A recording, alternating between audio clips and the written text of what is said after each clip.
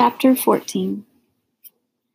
In the morning the sun rose, and the cricket song gave way to bird song, and an old woman came walking down the dirt road and tripped right over Edward.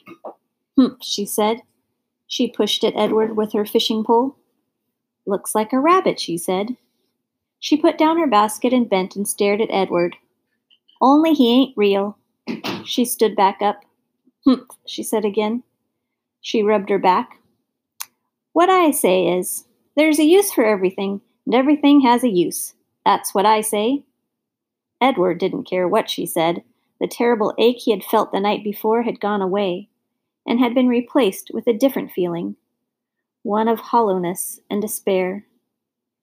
"Pick me up, or don't pick me up," the rabbit thought. "It makes no difference to me." The old lady picked him up.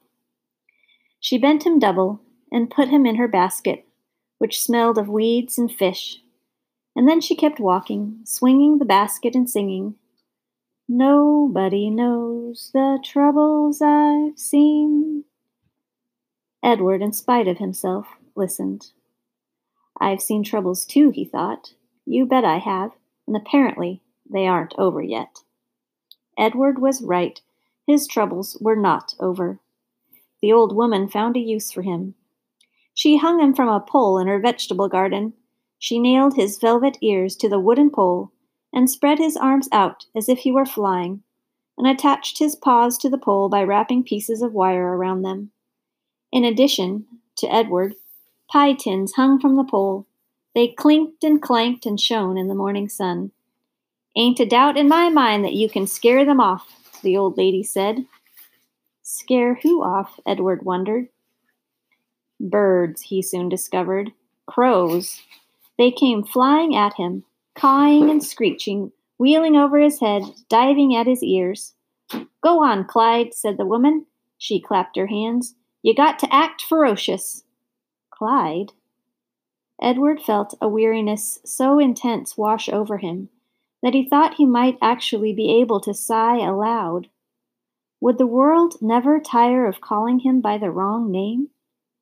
The old woman clapped her hands again. "Get to work, Clyde," she said. "Scare them birds off." And then she walked away from him, out of the garden, and toward her small house. The birds were insistent. They flew around his head. They tugged at the loose threads in his sweater. One large crow in particular would not leave the rabbit alone.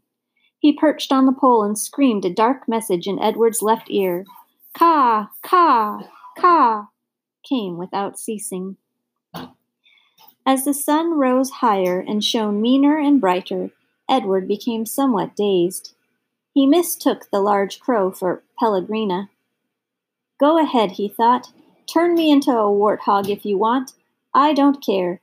I am done with caring." "Caw, caw," said the Pellegrina crow. Finally the sun set and the birds flew away. Edward hung by his velvet ears and looked up at the night sky. He saw the stars, but for the first time in his life, he looked at them and felt no comfort. Instead, he felt mocked.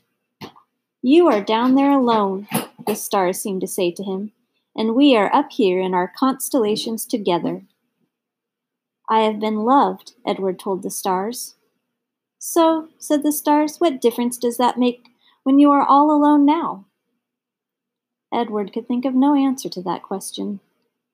Eventually, the sky lightened and the stars disappeared one by one.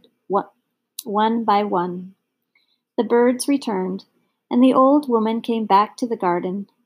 She brought a boy with her,